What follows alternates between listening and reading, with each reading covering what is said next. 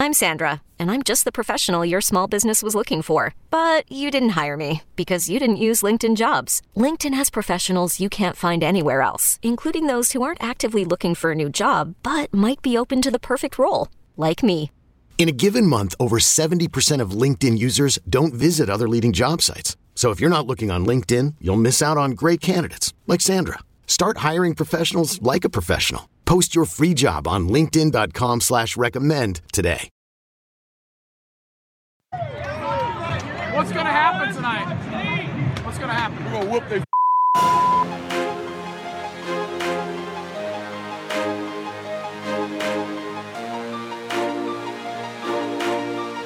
Have you gotten Rommel yet?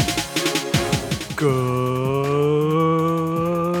morning, afternoon, evening, brunch time, lunchtime, 50 burger time, shutout time. If both of those things hadn't happened, it would have been a big disappointment time. Let's be honest, Tennessee Tech is just not good at football time. Whatever time of day it is, boys and girls, it's the right time for the Go Vols 24/7 podcast.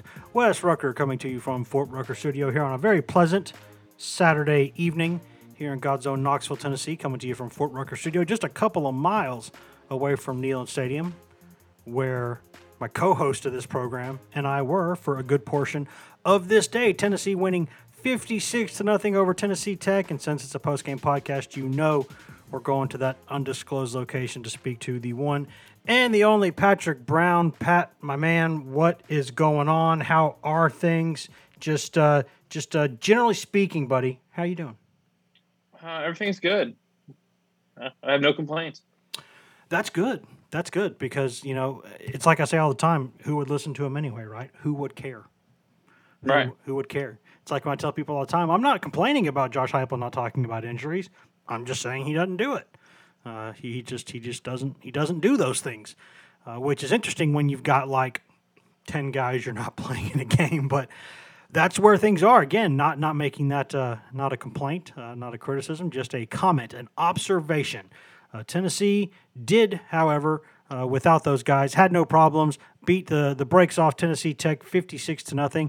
I saw this crazy stat. I don't know if you saw this after the game, Pat. I don't know if you follow the ESPN Stats and Info Twitter account. Do you follow that? I do not. There was a pretty good tweet today or tonight. Of course, of all the college football games today, I'm not really sure why ESPN Stats Info is tweeting out stuff about the Vols, but they are. And here's their stat. Tennessee's past 3 games against Tennessee Tech: 56-0 win on Saturday, 55-0 win in 2016, 68-0 win in 1951.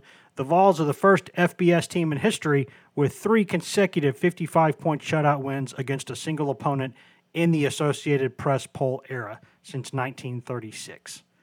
Well, that's my question to you is which member of the staff predicted that Tennessee would win this game 56-0? Please enlighten me. That's an excellent point because I was wondering how long it would take you to mention this, and it was, let's see, less than 3 minutes you got this in. Well, I should have mentioned it earlier, in all honesty. It's true. I'm slipping. I told you this after the game when we were talking about this, or late in the game we were talking about this. I think I've been at Go Vols 24/7 for like 11 years, whatever, since wherever we were day one. And I think maybe once I've called like the exact score of a game. Got close to this one. I had 55-3. You, however, were right on the money. You were 56-0. I'm a horseshoes, hand grenades, lemonade, close doesn't count. You were right on it, buddy. 56-0. You called it. And if I had known that Tennessee was just, not going to, you're just going to say screw the field goals all day long, I might have had an even 7 number, but did not because Tennessee was just going YOLO on pretty much every 4th down. Well, you're also forgetting that Tennessee Tech did try a field goal. They missed it. So I had to sweat that one out. But it's true. It was wide right. And I would just like to point out, regardless of my record in the pick'em, which I don't know how I'm doing this week, I also correctly picked the score of Tennessee's game against Auburn last season. So did you confirm that? Did you confirm that? Yes, I picked 30-17. That indeed was the final. So if we're keeping track here, that's 2 correct on the mark Tennessee score predictions in the last 7 games, I think. Yeah, that's true. And there also was late in the game when Tech was in field goal range, but it got a 15-yard dead ball penalty after the third down play, which backed up the fourth down to where it would have been like a 58-yard field goal attempt, and it just punted the ball. But, regardless, that's nailing it right on the money. And I got to say that there's a lot of things we can't say about this game, a lot of things that we will say about this game. We'll save a little bit of discussion on Florida for the second segment. Obviously, we've got an entire week coming up to discuss the Gators, who really, really gave Alabama a fight on Saturday down in the swamp.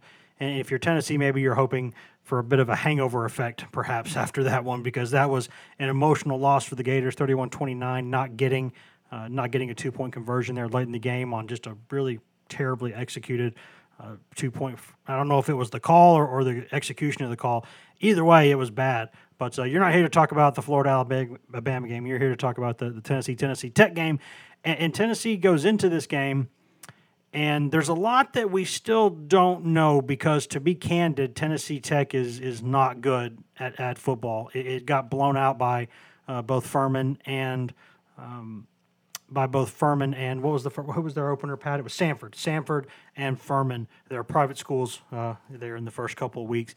Got blown out in both of those games. And if you're going to get blown out by those guys, going to Neyland Stadium to face even a Tennessee team that's not great by Tennessee standards, you probably know how that's going to go.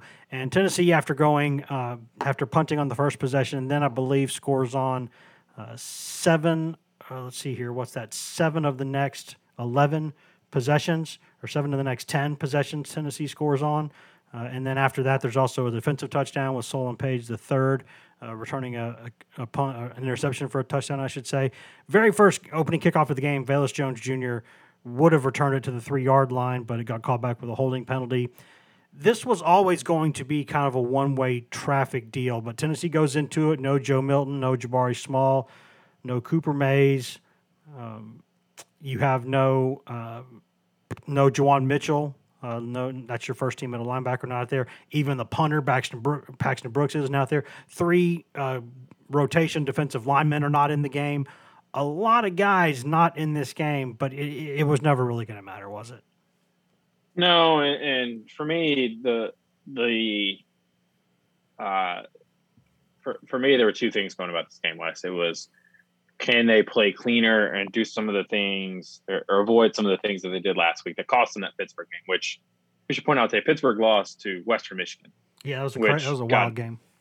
Got beat by 34 by Michigan in their opener. So that's and it doesn't, that, I don't know what that says about Tennessee. It just says that Tennessee blew that game and gave that game away, which we knew at the time, right?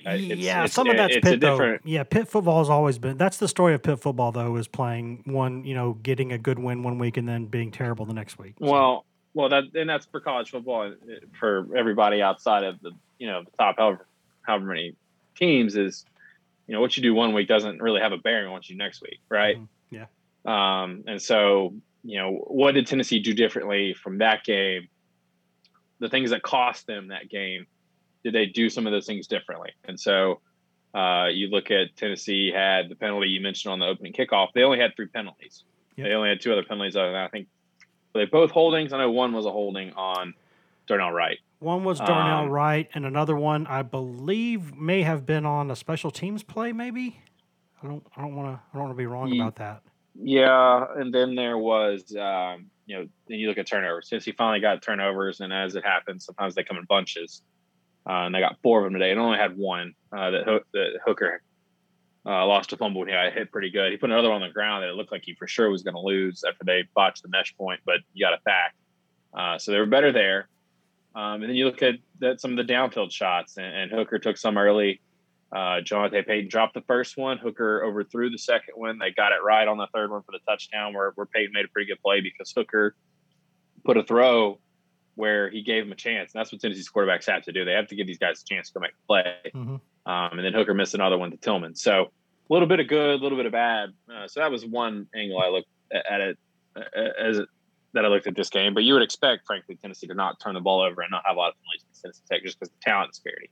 A lot of times when penalties show up, it's either a lack of discipline or the other team is just better than you. Like if your receivers are If the other team's receivers are better than your defensive backs, you're going to get pass interference penalties. If their defensive line's better than your offensive line, you're going to get holdings. That's kind of how it goes. So you would expect those things to look like they did today, and you would expect Tennessee to be cleaner. And they didn't have any of some of the boneheaded penalties that they had against Pitt, so that was an improvement. But the other thing is how is this team looking? What concerns do we have about this team going into SEC play? And obviously, they got to get the quarterback situation settled, and the quarterback situation isn't the biggest concern on offense for me. Hot take alert right there. The biggest concern on this offense for me is the offensive line, which at one point today had Dane Davis and Ollie Lane on it. And then Davis got hurt a couple times too during the game. Well, he was down after an extra point, but he was back in the game in the next series. But and Ollie Lane was only in the game because Kingston Harris got hurt. Mm-hmm. So you're talking about guys that a year ago were not factors on this offensive line, not in the 2 deep, and now they're starting, and now you're sweating it when Kingston Harris gets hurt. So what happened is obviously Cooper Mays missed the second game today, and Cade Mays he saved the touchdown and KO'd a Tennessee Tech defensive back, but he left the game after that. And that's not, I mean, they're not getting great offensive line play up the middle right now. I mean, Tyon Evans, his first 5 carries, I think, went for 11 yards. So, they did hit some up later where they had a couple of 15-yard runs. But for the second straight game, Tennessee's quarterback is the leading rusher, and that's what it's going to have to be. And maybe that shapes what Tennessee does at quarterback moving forward, because obviously Hendon Hooker is your most mobile guy. But and the other concern I have is kind of at safety, right? I mean, they just that in defending in the middle of the field in general. I think a couple of plays that Tennessee Tech made or almost made in this game. They had one that was a drop that looked like a fumble at the time, right?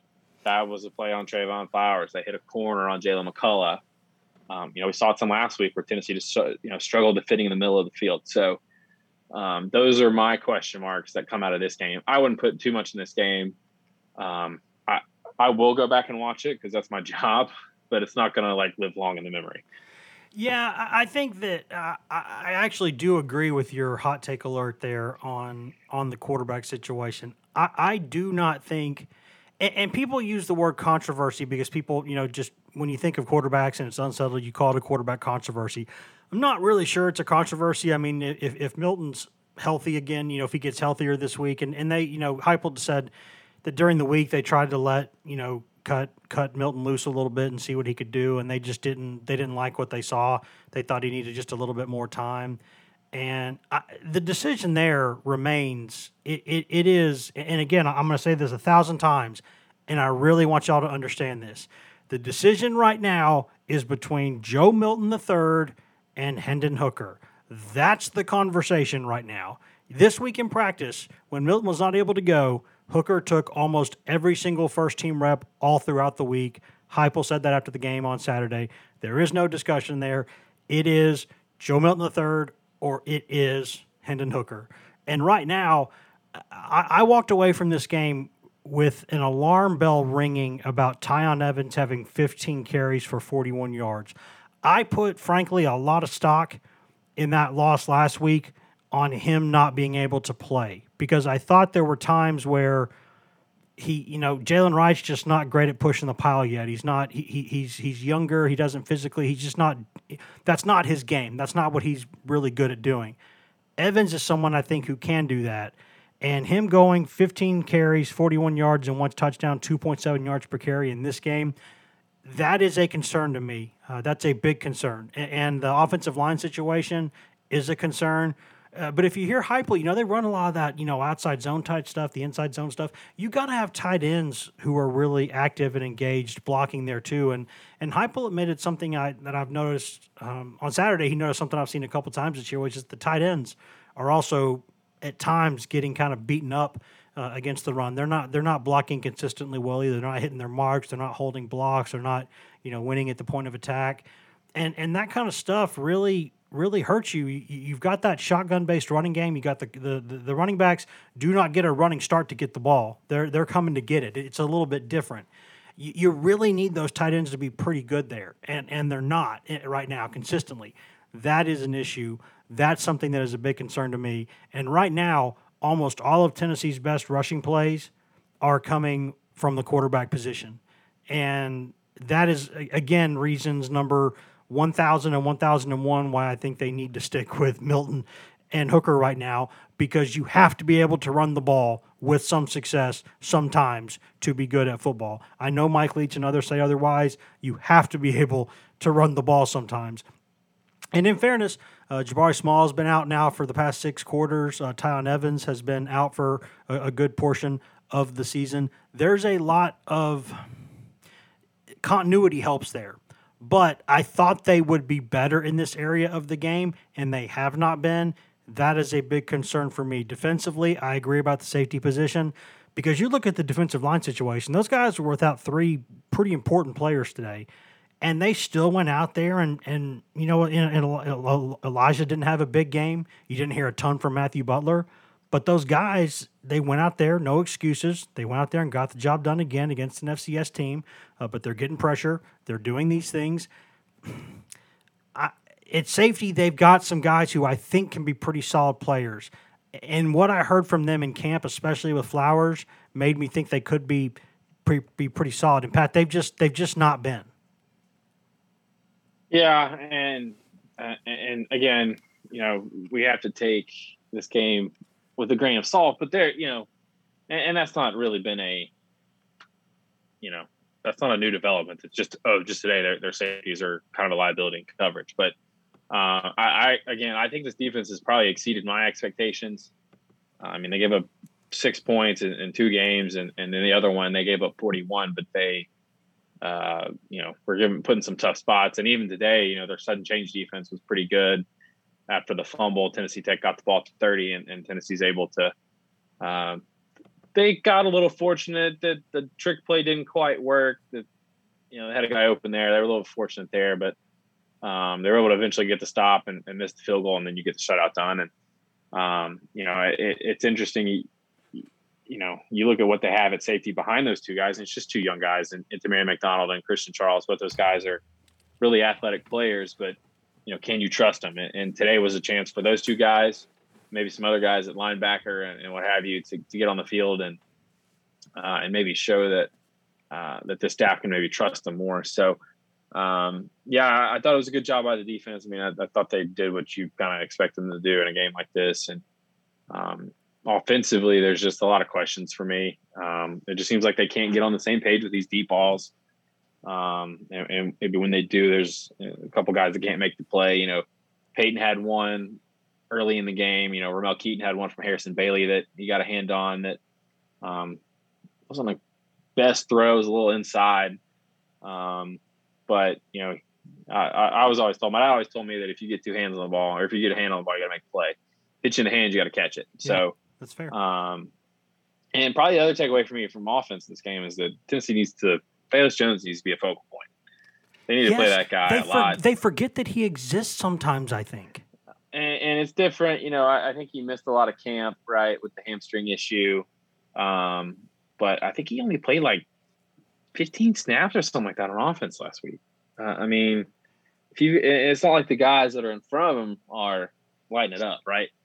Cedric Tillman or Javonte Payton had a bunch of catches and yards and touchdowns. It'd be different. But, I mean, Velus' first 3 touches in the game were an 89-yard kickoff return that was just sheer will, because it looked like he was tackled about 3 different times. Mm-hmm.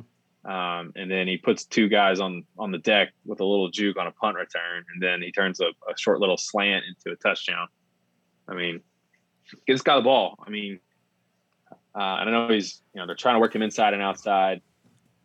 He's a guy that has the speed to be a home run guy, but he also is you know, he's pretty well built, and he runs hard. So when he does get the ball, he's tough to tackle. Now, I don't think he's, you know, he's got a little subtleness to him. And of course, you know, you're not going to look as fast against Florida as you do against Tennessee Tech, but that's besides the point. I mean, with this offense the way it is, you know, sometimes I got to, you know, flip the ball out quick to Velus Jones and see what you can happen.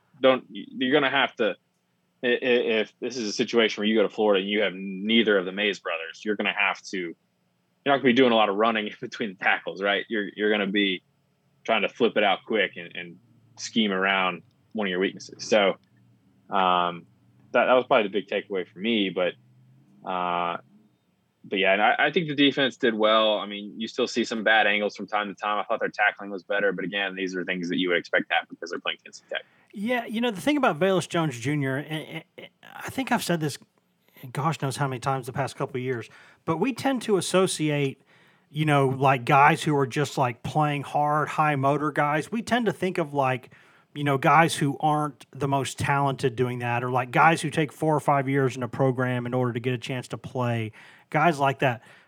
But Velus Jones Jr. is a guy who has a lot of athleticism, but you just tell watching the game, that dude plays hard, man. He plays hard every week. Like he gets extra yards every week by just the way that he's out there battling and fighting for every square inch of real estate on that field. I mean, this is a game against Tennessee Tech, and this is not something that you would think a lot of guys would be just totally jacked up to go play, right? It's just, you don't think of it like that. But he's out there, I mean, shrugging guys off, making guys miss. He's putting his head down and getting tough yards. He's out there blocking hard. That guy just plays hard all the time. And I think he's a guy who you can tell why, this was only his second season in the program, and he's already someone who went out there and represented the team at SEC Media Days. Just the way he goes about his business every day, he just plays hard. And he plays the game the right way. There's a lot to like about him. And for the life of me, I know he was dinged up a little bit to go into the season. I don't understand why they don't force the ball to him more or give him some chances. Like you say, just flip the ball out to him. Go hand the ball to him if you need to. Coming in motion, just give him the ball. Well, that kind of goes back to the main point I made is what can you take away from this game as they go into SEC play? It's not necessarily the performance. We're not going to sit here and break down every play of this game, but we're going to see like, okay, what do we see and what trends, where are things at as you head into SEC play? And I think Velus, and something he said after the game, last season, he was pretty open. I think he talked late last season after he had a couple good games about kind of being discouraged, disappointed that he wasn't involved more. I think he was clearly a focal point of the offense in the South Carolina game last season, right? They got him the ball on some jet sweeps, threw him the ball, things like that. I think he had like 5 quote unquote catches. Some of those were literally just kind of run plays, but he had a 6-game stretch during the middle of the season where he had 6 catches, and Tennessee's offense was nosediving at the time. Probably more of a face plant. Face plant. So you have a chance to get a guy that can get you out of that, and you don't, you can involve him in the offense more. And then I think he caught a touchdown pass against Florida and had 2 against Vanderbilt. But he talked last season about sort of being discouraged and disappointed by that. And certainly in his mind, he decided to come back. They switched staffs. You see this offense. He talked about it all back in the spring about how excited he was playing this offense. And then going into the season, he doesn't have – I think he gets 2 targets against Bowling Green and then plays – he caught 3 passes against Pittsburgh. But I think he played less than 20 snaps on offense. So he's probably wondering again, why is another slow start, another stretch why am I not being used more? He had pretty good kickoff returns against Pitt, but probably wondering why he can't get involved more in the offense. And he said after the game on Saturday that he's just sort of taking it day by day. He didn't panic, right? Yeah. And so you're thinking that this was a good time for him to show what he can do when he has the ball in his hands. A reminder that to this coaching staff, hey, get me the football and let me make plays. That's what I can do. And Heupel said they talked to him. There's some things that I think they're asking him to do or trying to get him maybe work out some of the kinks that maybe he didn't get a chance to work out during camp because he was slow and or not slowed by the injury. So I think that's where they are with him. But that was probably another one of my takeaways is that going into SEC play, this guy just stepped up and said, hey, get me the football. I can make things happen. And I need to be more involved than I have been through 3 games. Yeah, I mean, I've been banging the drum on Tillman for a while, saying he's a guy that if you give him chances, he'll make some plays. And I think we've seen that already this season. And going back to the end of the last season, we're seeing that. We're seeing that, Jalen Hyatt is just an absolute burner. He's got to be one of the faster guys in college football. He can get behind you in a hurry, and they're going to have to figure out a way to one, make sure he's healthy and everything, which he looks to be. He was fine to go in that game today, and they also need to get him, just get him the ball because he's a guy who can make plays. Another guy is Jimmy Callaway, who mysteriously kind of wasn't out there much or if at all in the first half. Comes out there in the second half early, gets going, does some good things. But they've got some players there at wide receiver. They need to get things smoothed out to get them the ball. And if that means there's more times where they got to just, screw it. Here's a bubble screen. Here's a tunnel screen. Here's a flare out. Here's a quick square ball, and you're going to go do something with it. Just get them the ball and let them. This might be, one of the strengths of your team. I think you're going to have to get them the ball because they're guys that I think can produce. You got to run the ball, and they're going to have to figure that out. But Pat, I could be wrong about this. I think they're SEC good at that position group. I really do.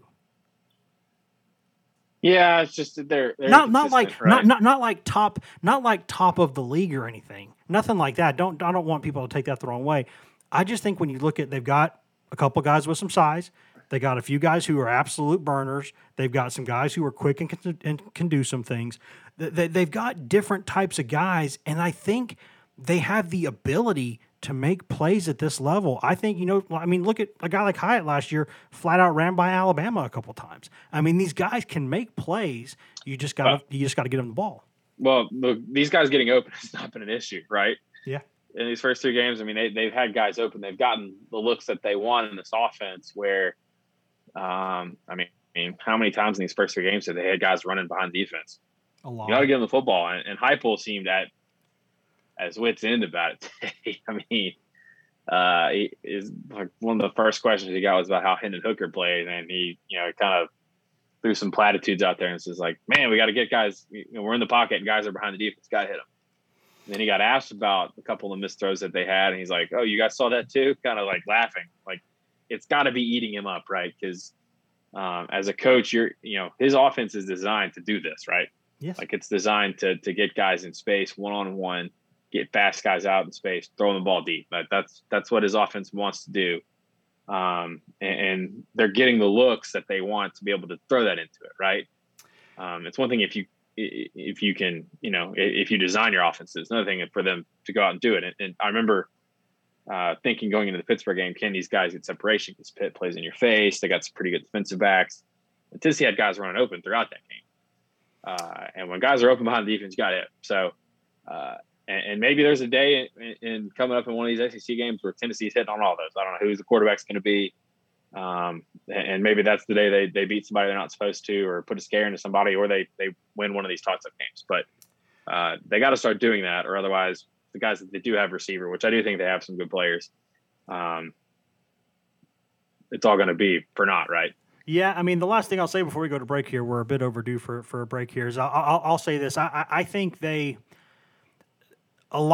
hit on a good point there, Pat. A lot of these offenses are sort of designed to sort of set you up for later on. They wear on you physically. They get you tired physically, mentally, and then they kind of hit you late for some stuff. Josh Heupel's offense is designed to come out there with a chainsaw and slice you to death immediately. Like they're going right for your jugular from the very first play of the game, and they do not let off the gas. They want to go fast. Even in this game, we saw that, again, they're playing at a really fast tempo, but Heupel says it's not even close to as fast as it should be. He's out there playing it like it's a video game. Like he is out there, hurry up, throw it down the field, put pressure on you, make you uncomfortable. It's like if you go for the jugular X amount of times, you're going to hit some of them, right? And that's just what they do. And it's fun. And I think they're going to have some games where, we see the points they're putting up in some of these games. And again, the competition level is going to get better.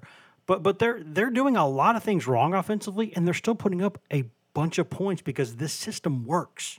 It just works. It does. It's a good system. He's a good offensive coach. They just need to get some things ironed out. So we got plenty more to discuss. We're going to take a quick break, though. Go step away for a second, pay some bills, listen to products, services, in-house ads, other fun things. Come back and talk a little bit more about Florida, get a jump start on that week, what we saw from this game and what it means going into Florida, and what, if anything, Tennessee can do to go down to Gainesville and try to put a charge into those guys and give them a scare. We shall see. Back in a second. #ad. Hey, I'm Brett Podolsky, co-founder of The Farmer's Dog. We make fresh food for dogs. We started the company when we saw what a huge difference it made in my own dog, Jada, when she stopped eating ultra-processed kibble and started eating fresh, whole food. The Farmer's Dog food isn't fancy. It's just real food delivered to your door in pre-portioned packs. It's better for them and easier for you. Get 50% off your first box at thefarmersdog.com/podcast. That's thefarmersdog.com/podcast. eBay Motors is here for the ride. Remember when you first saw the potential? And then through some elbow grease, fresh installs, and a whole lot of love, you transformed 100,000 miles and a body full of rust into a drive that's all your own. Look to your left. Look to your right. It's official. No one's got a ride like this. There's nothing else that sounds like, feels like, or looks like the set of wheels in your garage. With over 122 million parts, you can make sure your number one ride or die stays running smoothly, so there's no limit to how far you can take it. Brake kits, turbochargers, engines, exhaust kits, roof racks, LED headlights, bumpers, whatever your baby needs, eBay Motors has it. And with eBay Guaranteed Fit, it's guaranteed to fit your ride the first time, every time, or your money back. Plus at these prices, well, you're burning rubber, not cash. Keep your ride or die alive at ebaymotors.com. Eligible items only. Exclusions apply. Welcome back to the GoVols 24/7 podcast, brought to you by whatever products, services, and in-house ads you just heard a moment ago. During that commercial break, Wes Rucker coming to you from Fort Rucker Studio.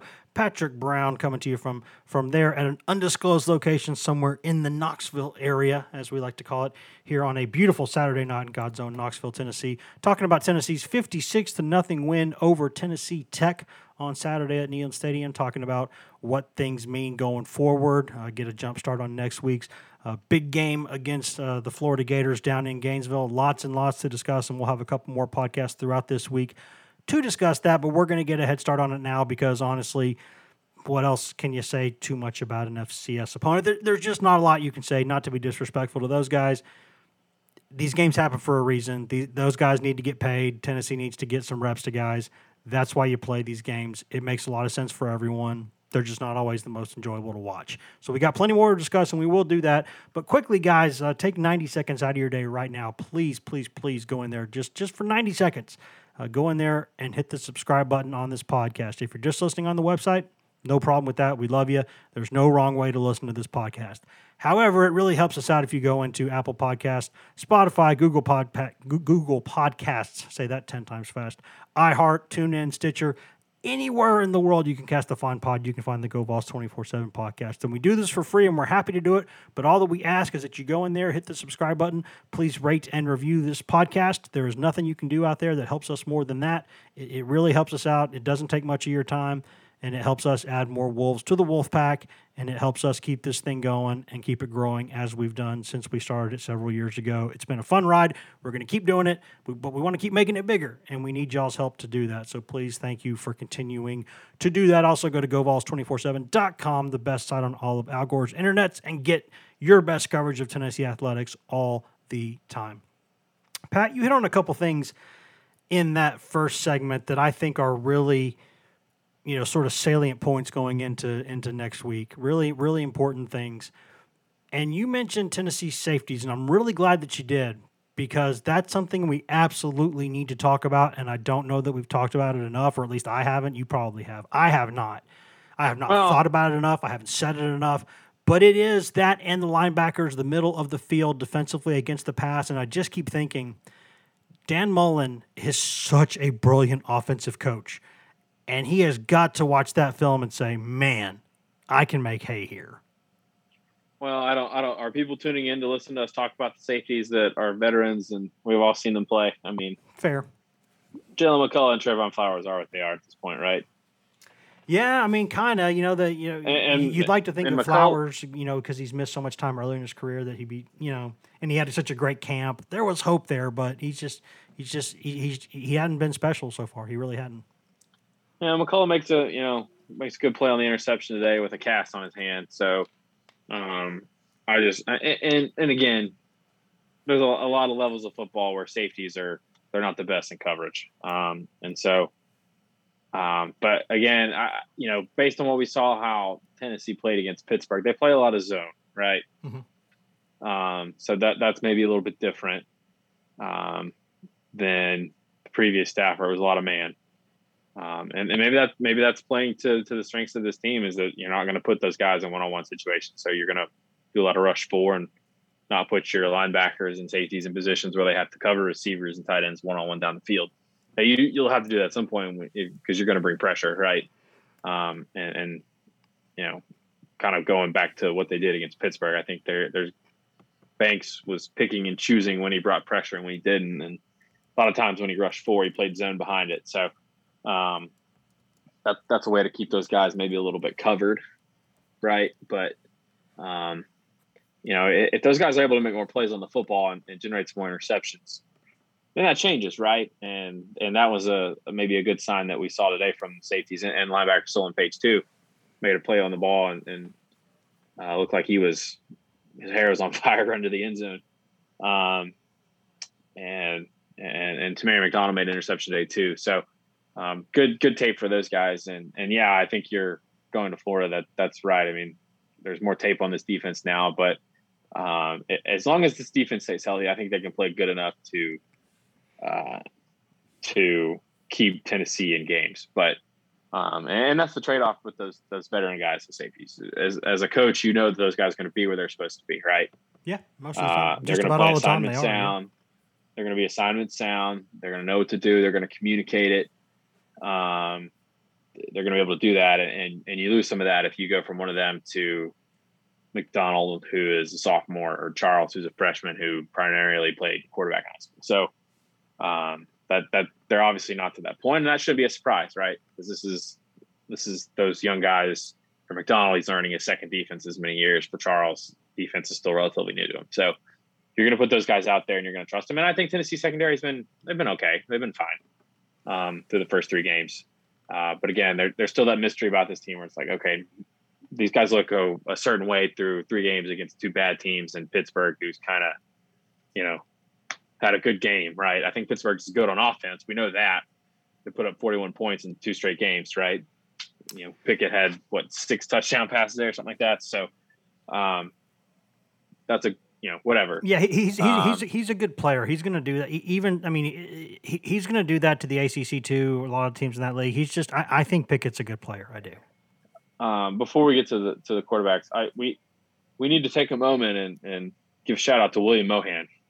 That guy's fun to watch. He and Tamari McDonald both are. They are both really those guys. Those guys both fly around the field and they hit people. I mean, when and I think Mike Eckler, Tennessee special teams coordinator, called Mohan a real life. Was it Dizzy? Yes, I think that's what it was. Yes. I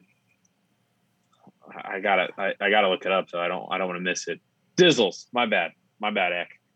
And it's like Eckler has he's kind of an oddball, but he has RLDs, which are his real live dudes, which is the guys he wants on special teams. The guys like Mohan, McDonald, who are gonna, that's their play. They treat that special teams rep like it's games on the line, flying down there hitting people. And he called Mohan a real life Dizzle, which is a step up from that. So, and we see Mohan do that. He's the transfer linebacker from Michigan.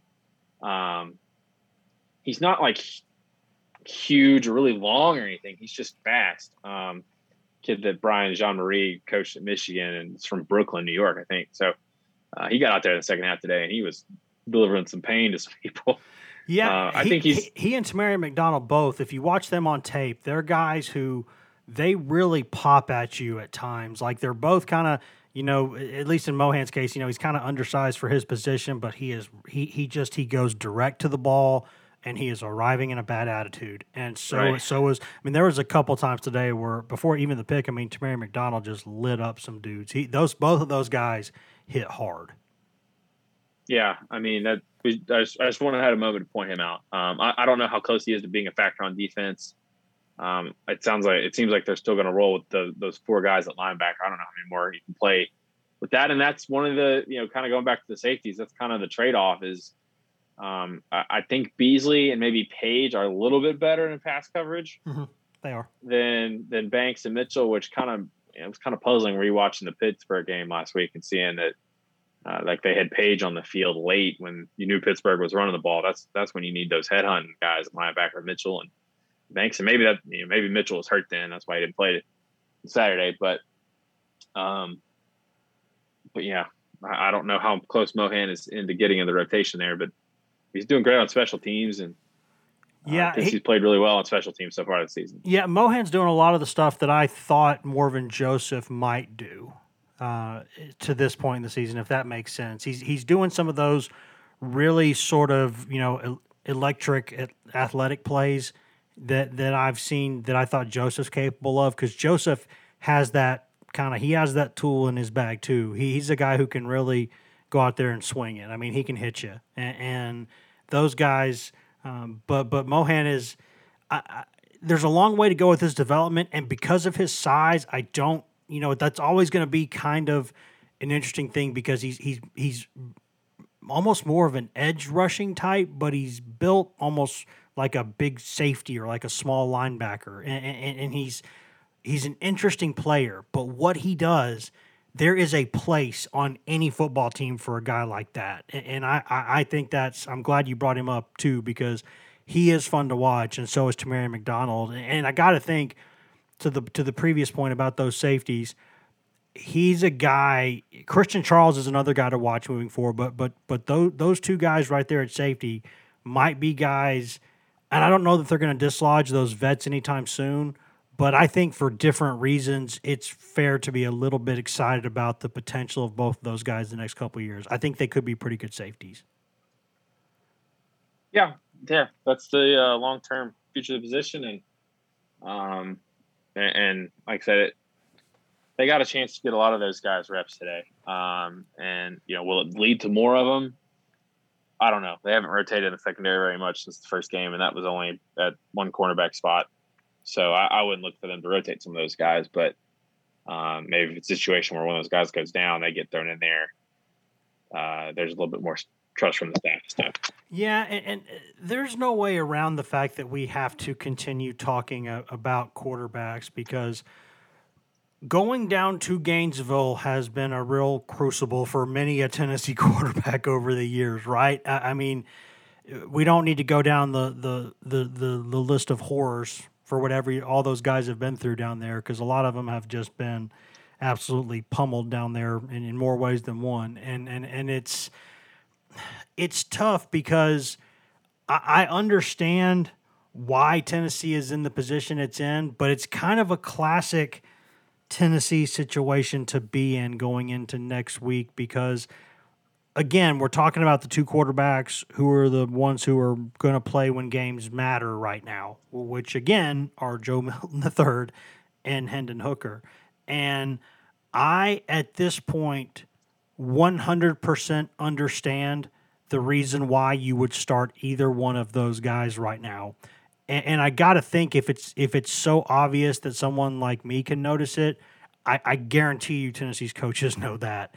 And it's difficult, because you keep seeing what these guys can do, these receivers getting downfield and having the ability to make big plays, and Milton's arm strength combined with that would be just, you could put up a lot of points if he could figure out how to accurately, consistently throw that ball. But will he? I don't know. I mean, that remains to be seen. And then Hooker, meanwhile, is not Josh Dobbs as a runner, but he's really damn close. He is really, really good as a runner, and he's not just – do you remember, like, later in Dobbs' career, how he went from just being a guy who was fast to a guy who would flat run you over at times? How the way he would just kind of run with a really surprising amount of power. Hooker's doing some of that stuff too. He's being really elusive, but he also will put the shoulder down and run through you. And the way Tennessee's struggling to kind of get some of the run game going, we'll see if they can get Small back and get Evans back in the flow after he missed a week of practice.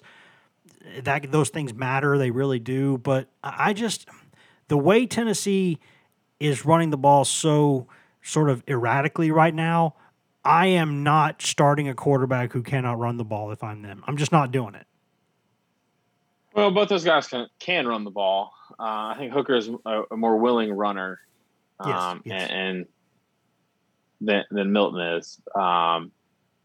But the question to me comes down to, I think Milton gives this offense more upside, but Hooker may give you a better chance to win with the state of your offensive line right now, right? If neither of them can hit the downfield pass, then and it's not going to really matter anyway. The question I have is, first of all, obviously Milton's health is the big question, right? Because if he's not healthy, he's not going to play. And it doesn't sound like he was too close to playing against Tennessee Tech, and they weren't going to risk him anyway. But and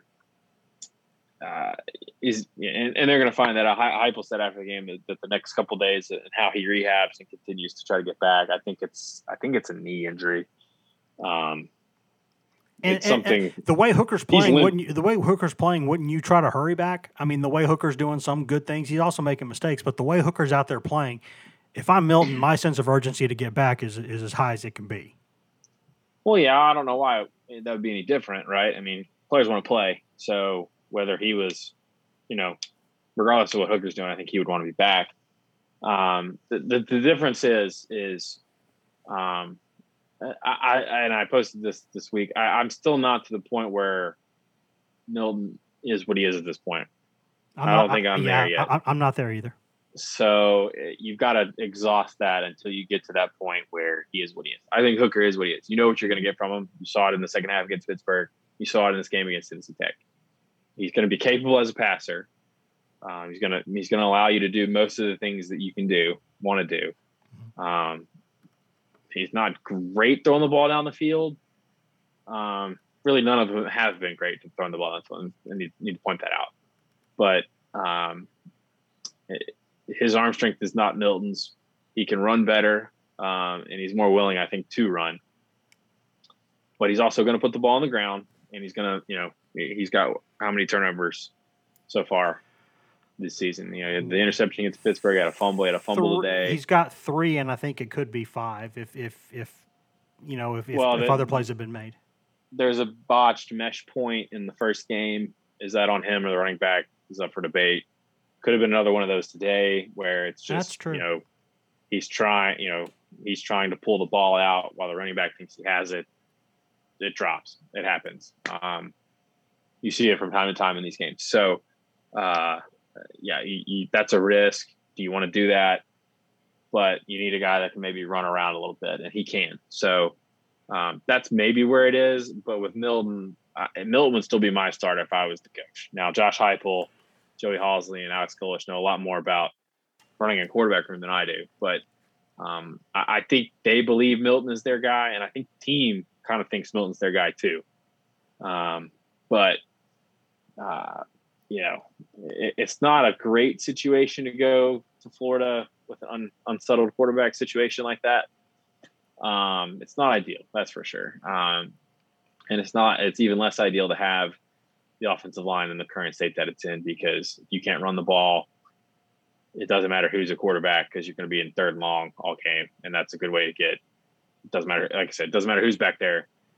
Teams are either going to drop 4 and rush 7, and there's going to make you force some throws, or they're going to come after you and get to you. So that's a recipe for losing. That's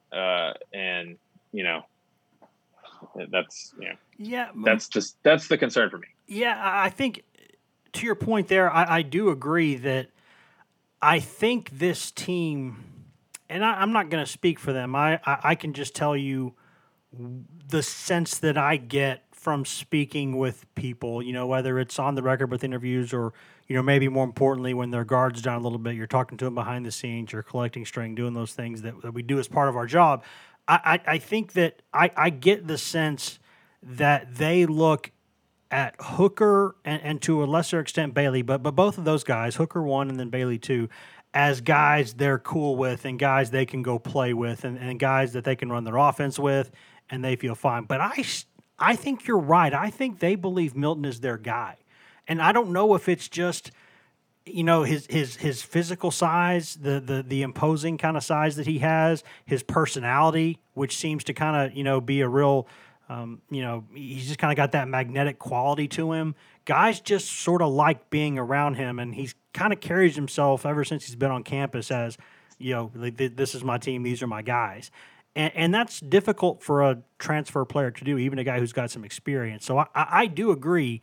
But here, moving this forward before we step out of here, Pat, I think this is – it's an easy transition into talking about what I think is going to be a huge point of discussion both throughout this week and going forward, which is this. And again, I want to say this carefully because this is not – if it were a complaint, I would tell you I'm complaining about this. I'm not. It's just a note. It's just something, it's an objective thing that, it's a statement. Because of the way that there's three things at play here. One, Tennessee coach Josh Heupel does not like talking about injuries at all. Even in my opinion, more so than other coaches don't like talking about them, the average coach. He just doesn't like talking about them. Number two, they've got a lot of injuries right now. Not just like some of them are serious, but most of them are just kind of those frustrating, is this a couple weeks or is this a couple days? Sort of what is this right now? And number three, actually it's four things. Number three, you don't have any practice access because the way the practices are structured, after individual periods or after stretching, they go directly into team periods. And coaches don't like reporters seeing team periods. They're fine with you seeing individual stuff. They don't like seeing that. In the way Tennessee's practices are structured, they go kind of right from stretch into some team stuff during the week. So those combination of things. And then number four, they know what they're about to walk into in SEC play and some of the challenges that they have sort of with depth and just with overall talent in some areas. And they don't want anything out there that they think could put them at a competitive disadvantage even more so. So when you put those four things together, you get something both with Milton, but really for the entire team, that's going to be a really big point of discussion, I think, all throughout the week, Pat, which is that there's a lot of guys who are really important, really, really important to what this team does. And we don't know if they're going to be playing. And we don't know if they're going to be playing a limited amount. Will they be able to start? Will they be able to play and then see how it goes? Or will they not be available at all? We don't know that. And these are guys like your starting quarterback, your starting center, who is so, so important in the offense, but especially in an up-tempo offense, your center is super, super important. Your inside, your middle linebacker. These are guys who are, two of your better offensive linemen. These are guys who are so important to what you're trying to do and would be a big part of the plan if they could play. And we don't know if they can play or not. I don't know if it's going to matter. But no, Tennessee at full strength has a. No, go ahead. I'm sorry. Your turn. No, Tennessee at full strength will have an uphill battle in this game. I think everybody knows that. Sure. But that's part of the game. Injuries are going to happen. Coaches are going to be clandestine about it. So I think they obviously need Cooper Mays back. They need Cade Mays back too, if that's anything that might keep him sidelined. And I think they need Juwan Mitchell back too. And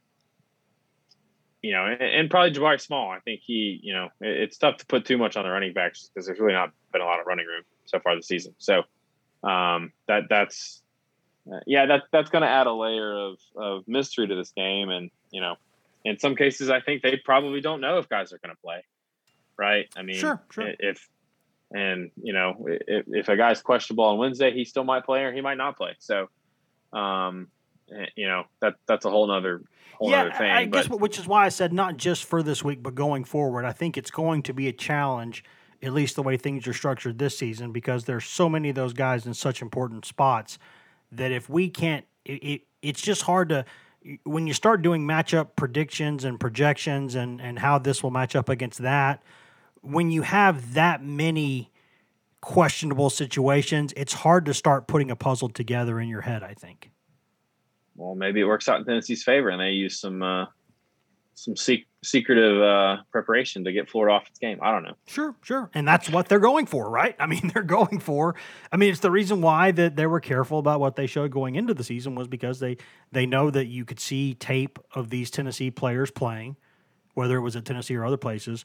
They knew that you could see tape of Josh Heupel's offenses from his time at Oklahoma and Missouri and at UCF. But there was no tape of these players playing this system for this coach. So that represents an area that, is it's a lot of mystery there. I mean, it's like going into the first game Tennessee plays Bowling Green, and Bowling Green throws a wrinkle out there in the third possession and shows a lot of defensive looks that it had never showed last year. It had never showed before, and Tennessee was like, wait, what the hell's going on? And it took Tennessee the entire second quarter to really kind of figure out some of those things. So, yeah, I mean, that – but I think this is a game that Tennessee's facing an uphill battle in this game. But if some of these guys who can play, if they're or questionable, if they can play, I think Tennessee can go in there. I think Tennessee can score points on just about anybody if these guys are doing what they're supposed to be doing, because this system, I think, works. It's just, can they make more than a couple big plays here and there? Can they sustain anything? Can they play well enough defensively to keep you in the game? Those are the sorts of questions I have. Can they defend Florida in space? These are things I'm not sure they can do anything about. But if some of these guys who are questionable can play, Pat, I think they can make plays. Yeah, I think it's, the injury situation. I think they probably helped some guys out. Some guys could have gone today if they needed to. It was Tennessee Tech. I think they probably took precautionary approaches to some guys. Agreed. And regardless of how many guys they get back, this is a roster that we all said going into the season couldn't afford injuries. I mean, Heupel after the game was asked about his, being worried about the offensive line. He's like, being worried about the injuries on the offensive line. He's like, yeah, I am every year, but especially this year. And I think everybody knows that's the case, that, you lose K'Ron Calvert in the preseason. Cooper Mays gets hurt in the first half of the season. And then the second quarter of the Tennessee Tech game, Cade Mays is down, Kingston Harris is down. You're down to your probably your third option at guard, because you're at left guard, because your starting left guard's playing center because your center's out. So and that's a tough situation because they're not getting great play from the interior guys, and they're still getting that group's had a lot of penalties. They haven't run the ball very well, and that's not what you want going into SEC play, where everybody is good on the defensive line.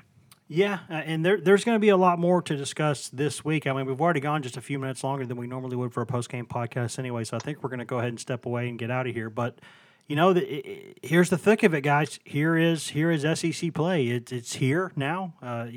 Just a couple hours after we release this, it'll be Sunday. It'll be game week for the SEC. Tennessee's guys are going to get 24 hours to celebrate this, and then it's on to Florida, as Bill Belichick might say. It's on to Florida, and now things get real. I mean, mistakes will be magnified. Places will be tougher to play. You will be dealing with road noise. You'll be dealing with, the athleticism. Here it comes. I mean, it's that time. It's SEC play. It's why you get excited, right? It's why we love this stuff. So we'll see how it goes. Pat, you got anything else? I'm good. Let's rock and roll out of here. I think that's a good thing to do. Let me go ahead and hit that button, and I will do that. Where is that button? There it is. Guys, thank you all for listening to this edition of the Go Vols 24/7 podcast. Thanks to Pat for joining us, but also thank you all for joining us. Really, really appreciate it. We always say it, but we always mean it. Thank you for listening to the Go Vols 24/7 podcast. You can find all of us on social media. I'm Wes Rucker 24/7 on Twitter.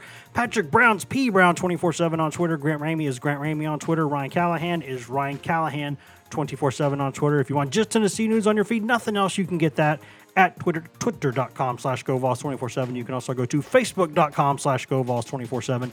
That page is updated throughout the day, all day, every day, all kinds of good stuff on there. But if you want the most delicious, most crystal clear, best, just delicious East Tennessee Smoky Mountain spring water right from the tap, go get that at GoVols247.com, the best site on all of Al Gore's internets to get coverage of Tennessee football recruiting, basketball recruiting. Those guys have a 5-star guy in town this weekend. Tons of stuff there from Grant Ramey that we'll have over the coming days.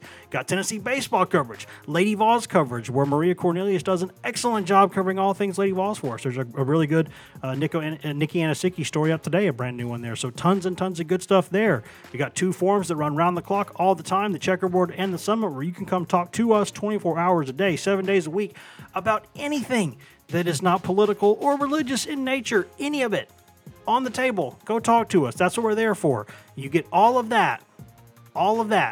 That's like a couple dozen content items a day, fresh stuff every day.